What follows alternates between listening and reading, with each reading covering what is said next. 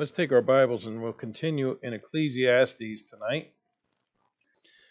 Well, this was supposed to be one message. This is now part 3 of this message, Proverbs of Wisdom and Folly. We've been looking at Ecclesiastes chapter 10, verses 1 through 15.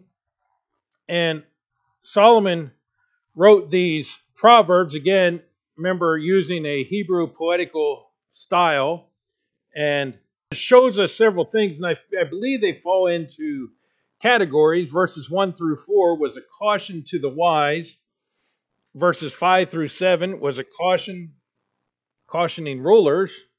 Verses 8 through 10 were proverbs that caution our deeds. And then 11 through 14 were proverbs that caution our words. And then verse 15 cautions our action.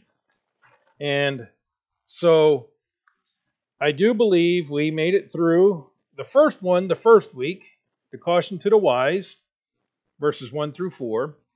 And then last week we got through points 2 and 3. We saw proverbs that caution rulers and proverbs that caution our deeds. We have 2 to finish, caution of our words and caution of our actions. But since we have a little bit of time, let's go back and review. So the first 4 were the first 4 verses without looking in your notes first, to see if anybody can do it without looking in your notes, okay? Because I know you can do it by looking in your notes, okay?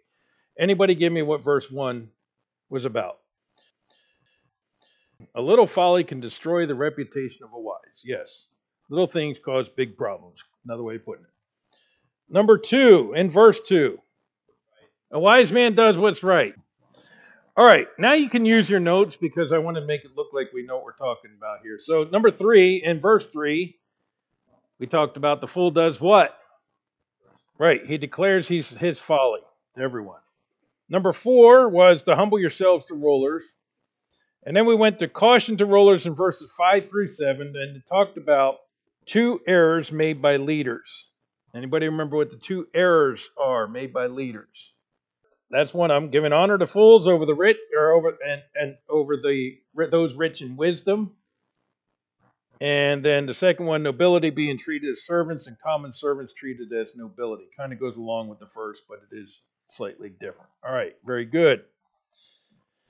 Then we talked about the caution of our deeds, verses 8 through 10. Verse 8 reminded us of what? Number 9, or verse 9. It was about removing landmarks, right? But the whole idea of the thing was more about men can be hurt by lack of caution, which would apply to removing landmarks, because you be cautious, understand why they put it there before you take it away, right? Very good. And then verse 10. Remember we talked about chopping a tree with a blunt axe? Work smarter, not harder. Very good. All right. Verses 11 through 14. Let's ask the Lord for His guidance. Father, I pray You guide us as we continue to study these verses tonight. And Lord, again, may we be reminded of these cautions that You've given us in Your Word. And we'll thank You for it in Christ's name. Amen. So this next section is caution in our words. So let's go to verse 11. Surely the serpent will bite without enchantment, and a babbler is no better. What is this talking about? All right. Yes, the fool's mouth is engaged long before the brain is, and they will, without thinking, they'll act or speak, and what does that typically end up doing? Causing hurt for others, does it not? If we speak before our brain is engaged, if we don't stop and think, is what I'm about ready to say hurtful? It may be truth, but is it the way it needs to be said? Is it going to injure somebody? Is it necessary to be said? Is it kind? Ask yourself these questions. You can use THINK. Is it true? Is it helpful? Is it injurious? Is it necessary? And is it kind? And I even just spelled it properly that time, unlike I've been able to do with Baptist lately. But the serpent without a charmer. The serpent's going to bite, right? You know, Now, I understand some people are all about snakes, and I understand God did create them for a purpose, and I do understand that they will eat the rodents and everything else, but I still got a philosophy. The only good snake is a dead snake. Because when somebody says, when I tell somebody I saw a snake, well, what kind was it? Was it a good snake or a bad snake? It's now a dead snake. So it's good. It's okay now. Well, did you find out if it was poisonous or not? Did you look and see if it has the little viper? Do you think I'm going to stick my head in his face and see what kind of... A soul without the Holy Spirit guiding them says and does some very foolish things, do they not? So the one who refuses wisdom, surely a serpent will bite without enchantment, and a babbler is no better. Words said by a fool can hurt like the poison of a snake. Psalm 58, verses 4 and 5. Their poison is like the poison of a serpent. They are like a deaf adder that stoppeth her ear, which will not hearken to the voice of charmers, charming never so wisely. We need to be careful. A babbler, one who just picks up stuff and just repeats it and says it. By the way, this is how many people talk today. You listen to many people and you ask them about a specific thing, they're just going to regurgitate what they've heard about it, and they don't even really have any true thought into it. You know what I'm saying? So, one who does not think before acting or speaking will hurt others. Number 2, verse 12. The words of a wise man's mouth are gracious, but the lips of a fool will swallow up himself. So we need to be careful of our words. Our speech is to be gracious speech. It is to be used for the edifying of others. Now, sometimes we get confused what that means. It doesn't mean there's not a time for correction, but even in correction, it needs to be done correctly. What do I mean? We have the opportunity here at the church my wife and I are with the Eastern Carolina Mediation. And basically it's for young people who get in trouble, who have to do community service. We have here as a work center where they can do their community service. Some of these young people, I understand we are all responsible for our own actions. But I'm going to be honest with you. Some of these young people, when we kind of get a glimpse into their home, it's like, no wonder these kids are the way they are. I mean, parents who call their kids stupid and dumb and, and all these things, then wonder why they act like it. People are not careful with their words. People don't think of what they're saying to somebody, about somebody, before they say it. Let me give you a reminder. When somebody wants to gossip about somebody else and they want to talk about them behind their back, they're doing the same thing to you when you're not around. So don't be surprised when they turn the favor on you. But is it not better to build up others? It's a trap that we all can fall into quite easily because it's easy to see the faults of others. So we've got to train our mind to look not at the faults of others. We need to see our own faults first of all, but then see the positives, if you will, in others. Now, it doesn't mean that we don't correct when necessary. Again, I already said that. But there's a looking at what are they good at? What can I praise them for? How can I help build their confidence?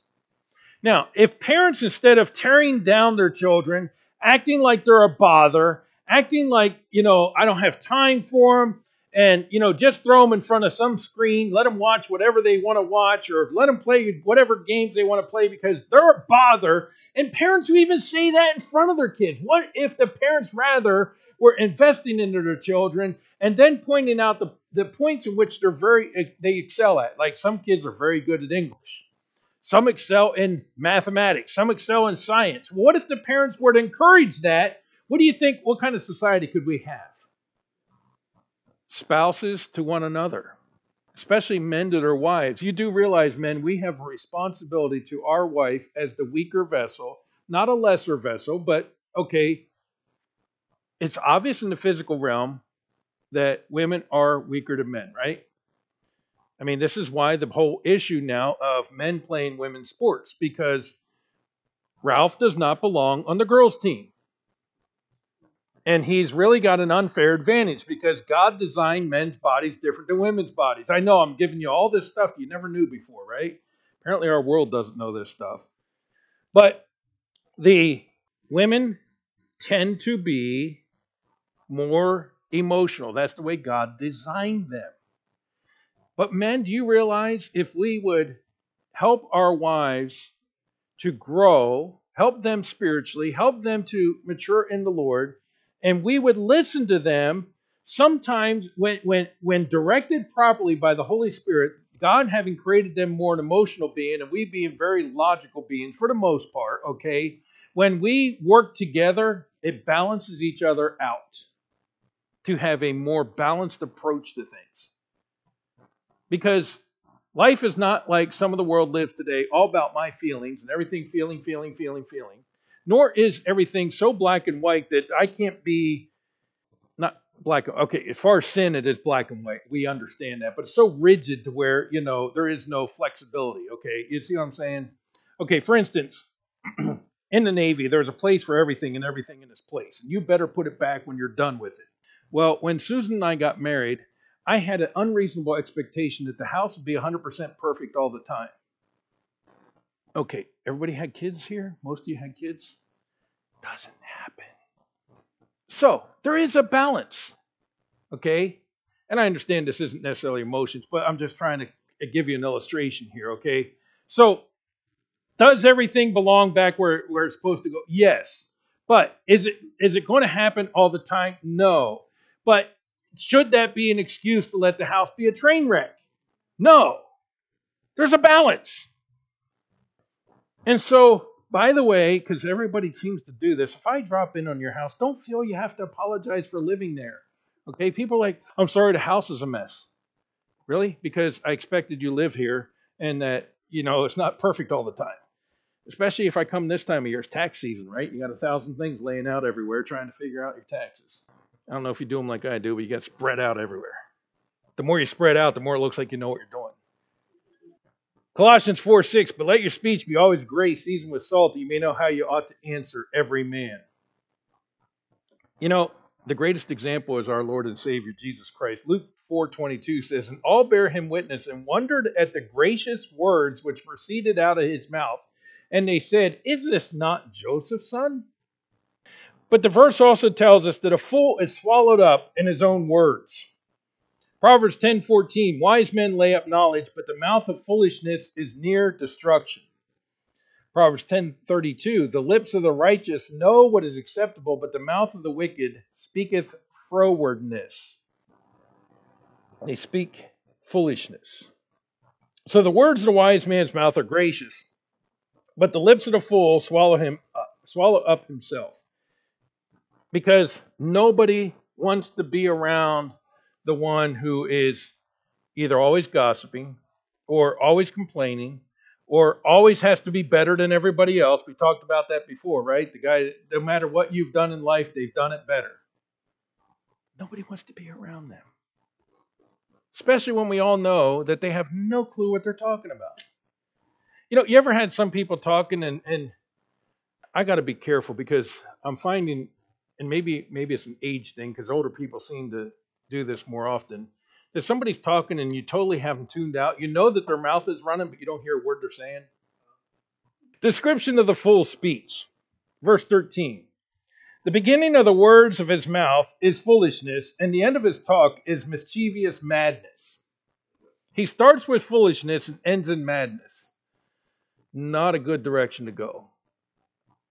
Okay, I'm sure we've all had conversations that, it started out right and proper, and then all of a sudden something's said and it kind of gets a little funny, and then next thing you know, it starts to degrade, and not necessarily in a bad way, but the conversation's like, you know what, this isn't going where it was supposed to go, let's just stop right here.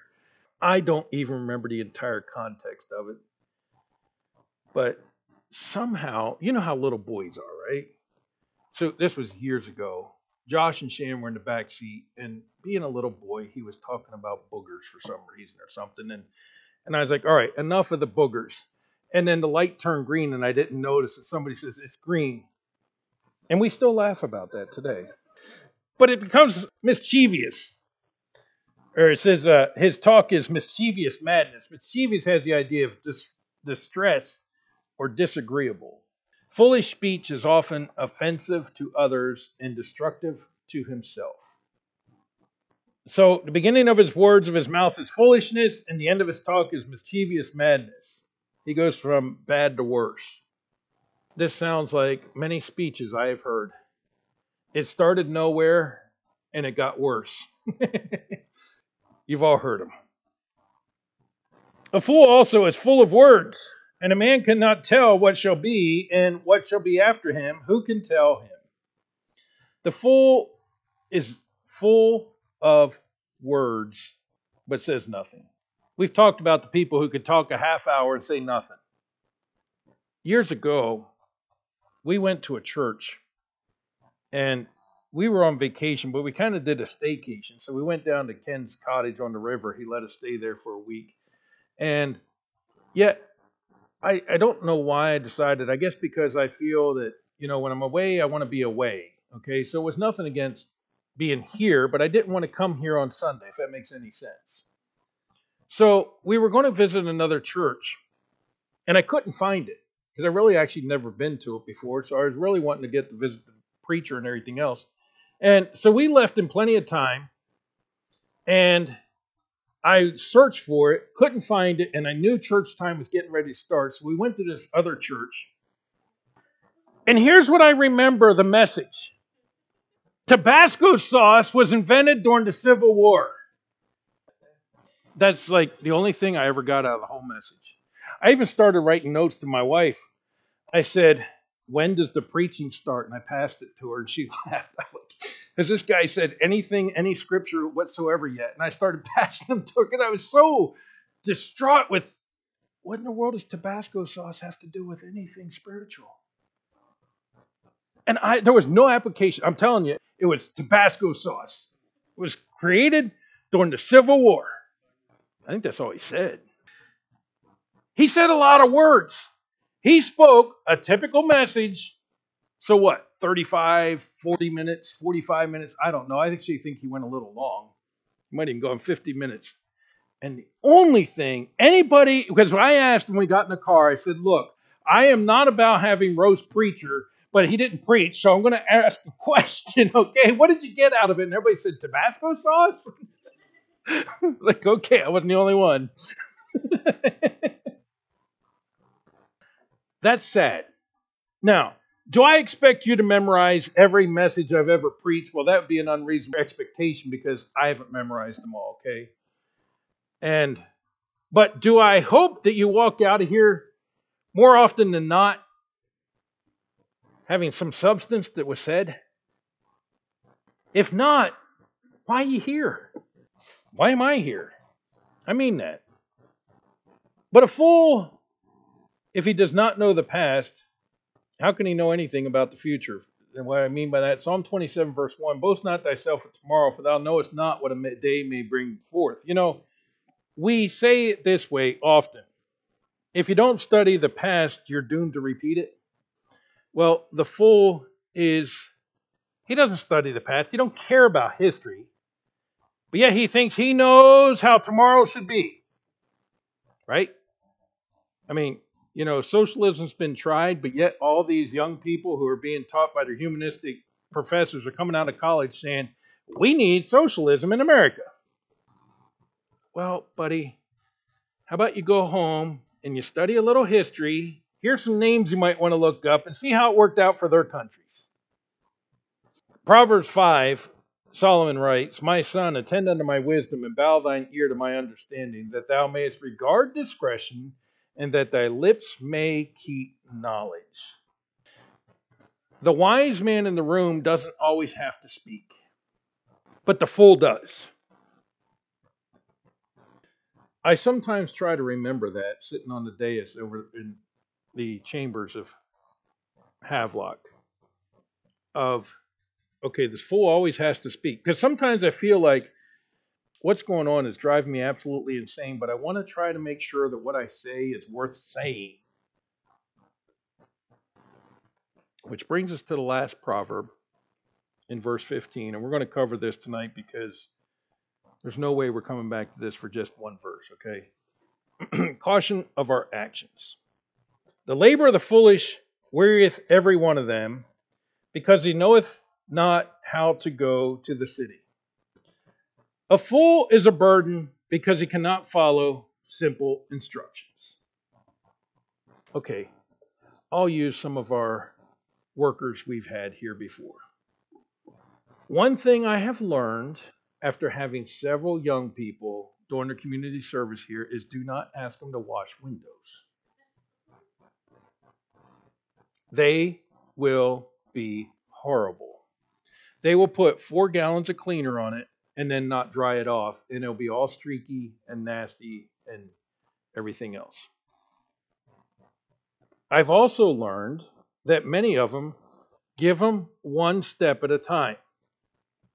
Initially, I used to say, okay, let's go in the auditorium here. Now, here's what I need you to do. I need you to go ahead and dust the auditorium.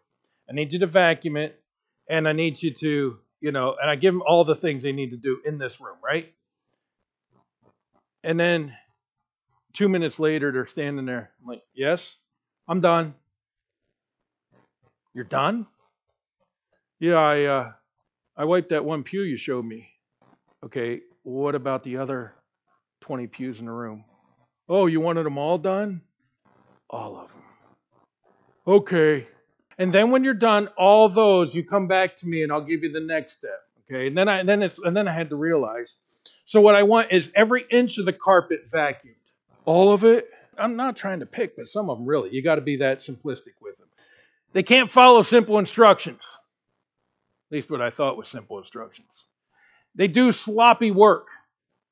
Actually, the 2 worst, I call them volunteers, but they're really not volunteers. They're voluntold to be here.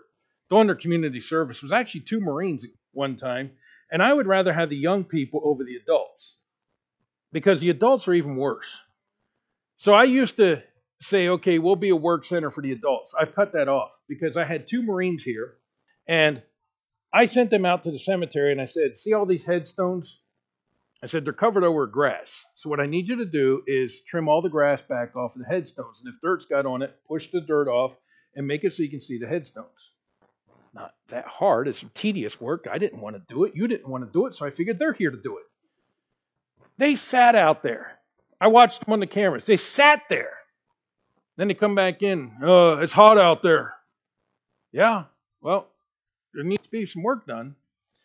Long story short, they had done all but 2 hours, and I'll put that in quotes because they really didn't even do that. And then the one guy comes up to me and goes, hey man, how about you just sign off, we did the rest of the hours and we'll call it a day. And I went like this. I'm like, so we're in a church, I'm a pastor, and you're asking me to lie? Oh, I didn't mean it like that, man. I'm like, I'll tell you what we're going to do. You're going to take this and you're going to walk out that door and you're going to go find somewhere else to finish your community service. And I'm going to call the court and I'm going to tell them what you just asked me to do. Well, it's not fair, man. I was like, yeah, okay, whatever. You know what? That is foolishness.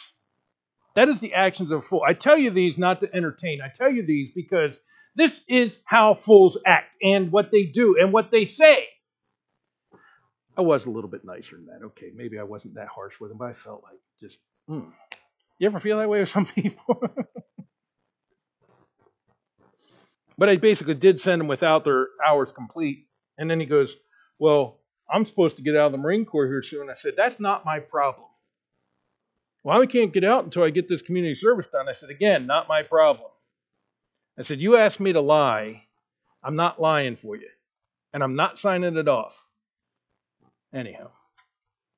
The fool is a burden to those who have to deal with them because they can't follow simple instructions. They do sloppy work. They act like they're incapable of doing anything. They can't figure out simple things, simple tasks. They can't do it. Why?